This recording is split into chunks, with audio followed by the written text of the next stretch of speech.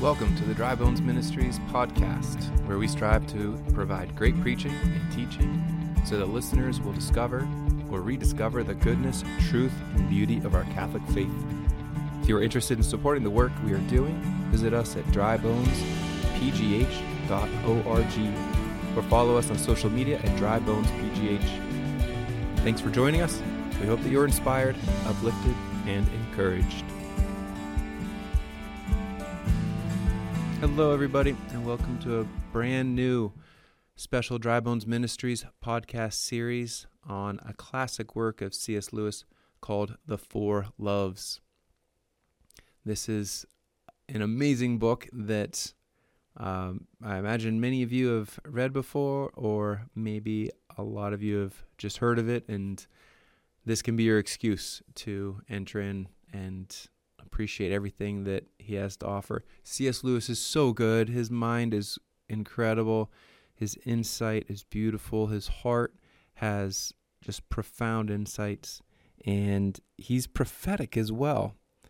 I did the work on the Screwtape Letters as a podcast series previously, and that was a great one to appreciate, not only his insights, but man, he just nails the problems that we have in our world today spot on. And yeah, just to try and sell you all right off the bat on this book, again, it's prophetic and it's so needed now.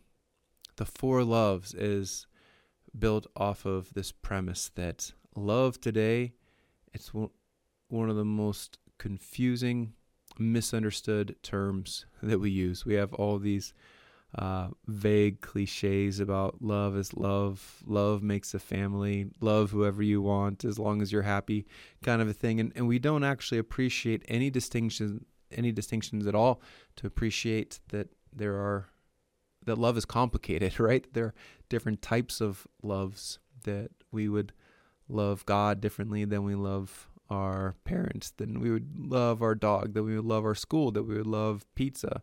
And so to be able to then figure out, so what are the different loves? And his argument is that what we have for our one word in English, love, the Greeks had 4 words. Maybe the only wrinkle to that statement is that we might have more than one word for love. We also use the word like, that I like to do this, or I like this person. And that's kind of loosely associated with maybe affection. But these 4 Greek words of storge, which is affection, philia, which is friendship, eros, which is romantic love, and then agape, which is divine love, gives us a full picture of what we mean whenever we use the words love, and to be able to use them properly. And so in this book, he's just going to break down the amazing way that each love is distinct. A lot of these loves overlap. A lot of these loves give way to one another. And in this, we'll be able to find not just a path towards, greater intellectual knowledge of the distinctions between these terms, but that we ourselves can be immersed into the very meaning in the mission of life, that it is love. That's why we're here, to learn how to love and to do it well. The better that we can do that here on earth, the better we'll be prepared for heaven. So maybe a couple introductory remarks before we dive into our first session. My hope is that you'll have a chance in this time to read it yourself and to spend the time. It's not a large book. Mine has 141 pages. And so, my hope is that you'll be able to read it along for yourself and then to be able to tune into the podcast. If you're not a big reader or don't have the time, I still hope that my own comments, sharing, just like the different things that stick out to me, can be something that you could still turn on and follow along. I'm not going to read the book to you on this podcast. I don't think I have that authority or the copyright. But yeah, I will read certain passages in bulk that can hopefully give the proper context for the point that I'm trying to make. And yeah, so hopefully that can be helpful.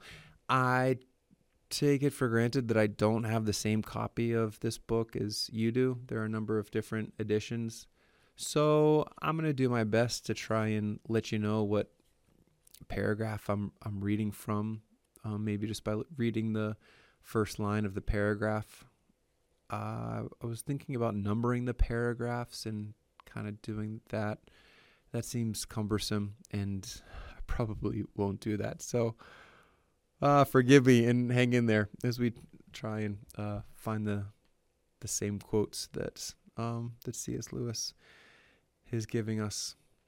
There are 6 chapters in this book. It's like, I thought there were 4 loves. There should be 4 chapters. There's 2 intro chapters. The one is literally just called The Introduction, and the second is called Likings and Loves for the Subhuman. Dun, dun, dun. There's some context that we need to establish before we enter in, and it'll, I hope and believe, make sense once we get to affection, why we need to set the stage in this way. So, with that said, I think we're ready for the introduction.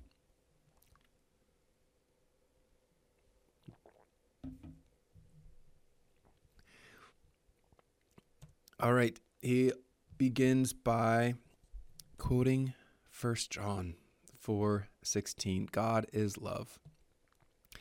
And he has this great admission that whenever he first set off to write this book on love, he thought that line from 1 John would kind of give him this great platform, this great departure to be able to soar the heights of beautiful love that we know comes from God, that God is love. He is the source of love. It's the love that he offers us, and that's where we need to stay focused. And he came to really be confronted with a stubborn, frustrating reality that it wasn't going to be as simple as he thought, of just imitating that perfect divine love. And he comes to encounter this confrontation with first a distinction between gift love and need love. And he says a typical example of gift love would be that love which moves a man to work and plan and save for the future well-being of his family, which he will die without seeing or sharing. And of the second, this need love, is that which sends a lonely or frightened child to its mother's arms. A pretty simple distinction, but this will be important and it'll carry through for the rest of the book. Just to appreciate, gift love is being able to love from a position of wealth or abundance or surplus. It's that I have something to offer you. And so we see love as being a relationship between 2 parties, and the one has something to offer, and that is the gift love. The gift love we might see in a parent giving everything that he has to his son. We might see it from the position of a teacher or a coach. We might see it as even someone who has money giving something to a beggar. That is a gift love.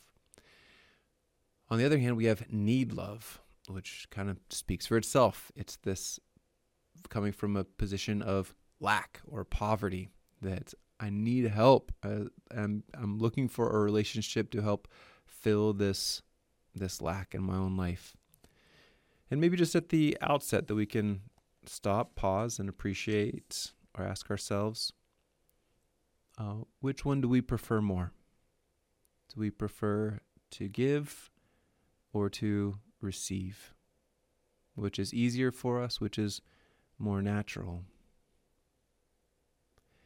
I think a lot of us would say that we really appreciate being in the position of the giver, to be able to serve and to be able to help those who are less fortunate or who could really be blessed by us. And why is that? I think everyone would have their own answer to that. I just know so often for me, I really appreciate feeling needed, that that this person needs me. It's nice to feel needed, and that without me, they wouldn't be where they are. And so I feel therefore more important. And I like feeling important, and I like feeling like I have something to offer. And it's hard to feel needy. It's hard to ask for help.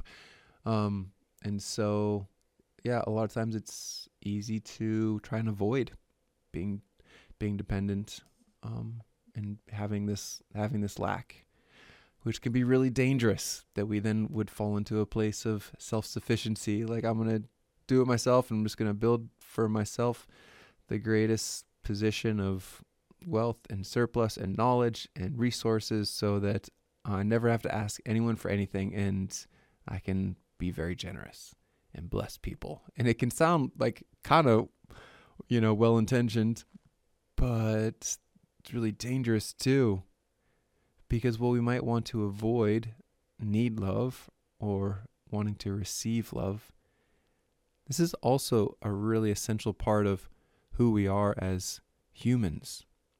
And so what he goes on to describe is that we don't want to just destroy or set aside this need love, for there can be a lot of really important blessings by it, or even goodnesses in it. So it's not simply selfishness, he says, on the paragraph that starts secondly, thinking about even a child. We wouldn't call him selfish or a nuisance because he's needy. No, this is just who he is. And this child is in this position where they are totally dependent upon their parents and others to feed them, bathe them, change them, etc., etc. And even too with being a friend, like there's actually something really strong and courageous about being vulnerable and saying, I'm really lonely. I could really use a friend. I could really use some insight. I don't know what to do here. Can you give me some help? Give me your own experience. And in that admission or offering to be able to receive and to let someone else bless me, there's actually something, really beautiful and good about that. So that's something for us to appreciate in our own journey of love, that in our own living out of our poverty that he'll describe here as being innate to who we are as humans, this can be a real opening for relationship. Let's go to this next paragraph. But thirdly, we come to something far more important, says C.S. Lewis. Every Christian would agree that a man's spiritual health is exactly proportional to his love for God. But man's love for God, from the very nature of the case, must always be very largely, and must often be entirely, a need love. This is obvious when we implore forgiveness for our sins or support in our tribulations. But in the long run, it is perhaps even more apparent in our growing, for it ought to be growing, awareness that our whole being by its very nature is one vast need. Incomplete, preparatory, empty yet cluttered, crying out for him who can untie things that are now knotted together and tie up things that are still dangling loose. I do not say that man can never bring to God anything at all but sheer need love. Exalted souls may tell us of a reach beyond that. But they would also, I think, be the first to tell us that those heights would cease to be true graces, would become Neoplatonic, or finally diabolical illusions, the moment a man dared to think that he could live on them and henceforth drop out the element of need. All of this is to conclude what he will then say in the next paragraph, right in the middle. He says, man approaches God most nearly when he is in one sense least like God. Man approaches God most nearly when he is in one sense least like God. Okay, are you following? So the way that we as humanity, creatures, God's creatures, he is the He is the creator. He is the author of all reality. Our relationship to him is essentially that of need. It is the only way that we can relate to him. And even as he says at the end, that exalted souls may tell us of a reach beyond that, of like having something to offer him, but we never want to remove the need. And here it is, right? God doesn't need anything. He doesn't lack anything. He is whole and entire, perfect, simple unto himself. And so our existence doesn't come out of his lack, but it comes out of his overflowing love and goodness. And so for us to think that we have something to offer God is really self-absorbed and missing the truth of who we are and who God is. Now, don't misunderstand that. We also know that God loves us. He delights in us and is overjoyed whenever we do give him our lives or our time or our thought or worship. But that comes not from like, I'm lonely and if only someone would worship me or something like that. That's not God's interior dialogue in his head.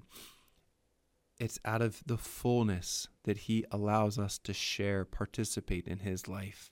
And so out of our poverty, our dependence on God, right? We are completely contingent upon him to will us into existence. It is only by receiving, right, in our need love, it is only by receiving from God's gift that now we're free to offer him back. What? Only that which he has given us, right? Our breath, our life, our gifts, our family, our efforts, our time, that we can give it back to him, which truly delights him, honors him. And yet if we think that it's without need, we are very, very lost. So we approach God most nearly when he is in one sense least like God. A paradox, right? Here's where we need to see another distinction that C.S. Lewis will make here. The difference between nearness by likeness and nearness of approach. This idea that our goal is to get as close to God as possible, to be like him. And as creatures, we have to admit we're pretty low on the totem pole in terms of being like God. For there are angels, for instance, that have a much greater intellect and pure will than we have. We are bound to creation, being our soul composite with our body. And so by likeness, we are far off. But is there a difference of a likeness or a nearness that can come by approach? Here's the analogy that he offers. Hopefully you caught this. Let us suppose that we are doing a mountain walk to the village, which is our home.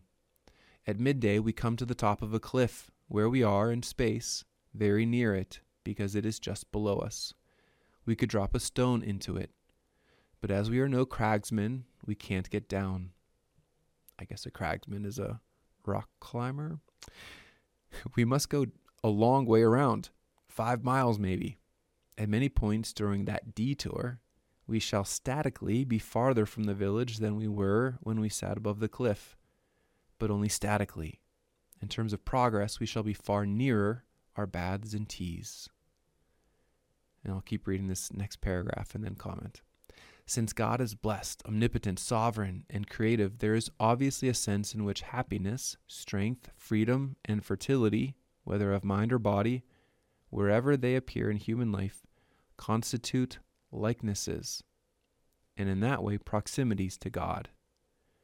But no one supposes that the possession of these gifts has any necessary connection with our sanctification. No kind of riches is a passport to the kingdom of heaven. Okay, are you following? Does that make sense? What he's saying is, we as creatures, even if we have the greatest of gifts, intellect, will, freedom, fertility, those do not guarantee that we will be near to God. And so even angels who have all these things, there's no guarantee that they will be near to God. What do we need to be near to God? Holiness. We need to be purified. We need to be sanctified so that we can come to be completely united to Him. And how do we do that? We do that through grace. We do that through surrendering our lives to Him, following Him as a disciple, and allowing Him to completely take over our lives. And that is a long journey that coincides with this nearness of approach. And so that is why I think this book is amazing and so needed, because this isn't, again, just about intellectual knowledge about different loves. This is about how to be a saint. This is about how to be holy. And here's where maybe I didn't conclude the thought at the beginning, where C.S. Lewis runs into this roadblock. He thought this book on love initially was going to be easy because it was just going to be reflecting, theoretically about the divine love, selfless, sacrificial, disinterested. But all of a sudden, he recognizes in this next paragraph that the incarnation changes everything. That if our goal is to be like God, that it is sanctification, if it is then imitation, we then need to imitate the God-man. In the second third of this paragraph, that next paragraph that starts, "At the cliff's top, we are near the village." So 2/3 through that paragraph, it says, "Hence, a better writer has said, our imitation of God in this life, that is our willed imitation as distinct from any of the likenesses which He has impressed upon our natures or states, must be an imitation of God incarnate. Our model is the Jesus, not only of Calvary, but of the workshop, the roads, the crowds, the clamorous demands and surly oppositions, the lack of all peace and privacy and interruptions. For this, so strangely unlike anything we can attribute to the divine life in itself, is apparently not only like, but is the divine life operating under human conditions." Whew. There it is, friends. The incarnation changes everything. And so if you and I want to imitate God, it's not just imitating the gift love, the selfless, disinterested, not looking for anything. We see that in the Word becoming flesh, divinity wedding itself to humanity, that there is not only something good about having a need love, being dependent, relying on others, there is something holy about it, that the divine life has come and infused itself in all of our human experiences, all of our humanity. And so for you and I to come to nearness of God, we can do that this powerful way through approaching Him, by imitating Him in all the aspects of our lives. That there's nothing in our human condition that can't be united to Him for our own sanctification.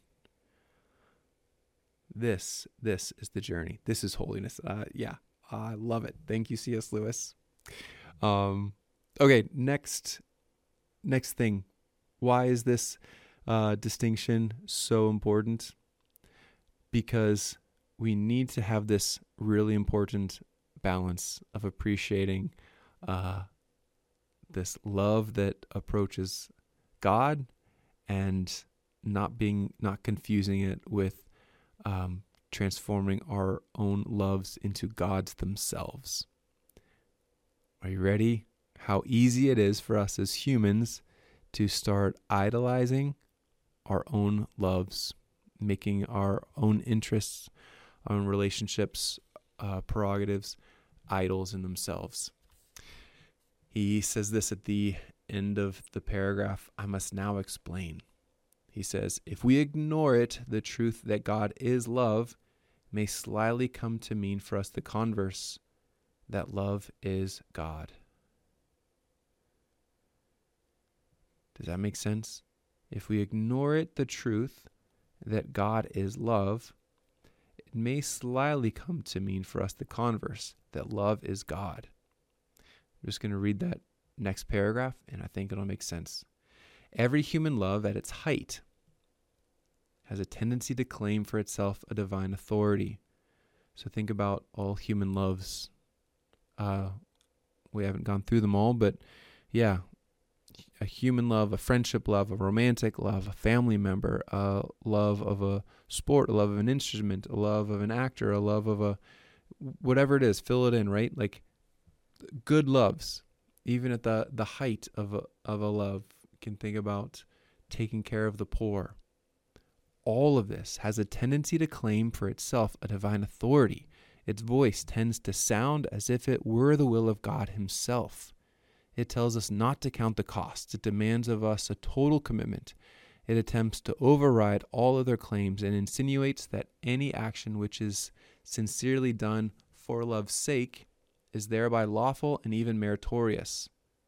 That erotic love and love of one's country may thus attempt to become gods is generally recognized. But family affection may do the same. So in a different way may friendship. I shall not here elaborate the point, for it will meet us again and again in later chapters.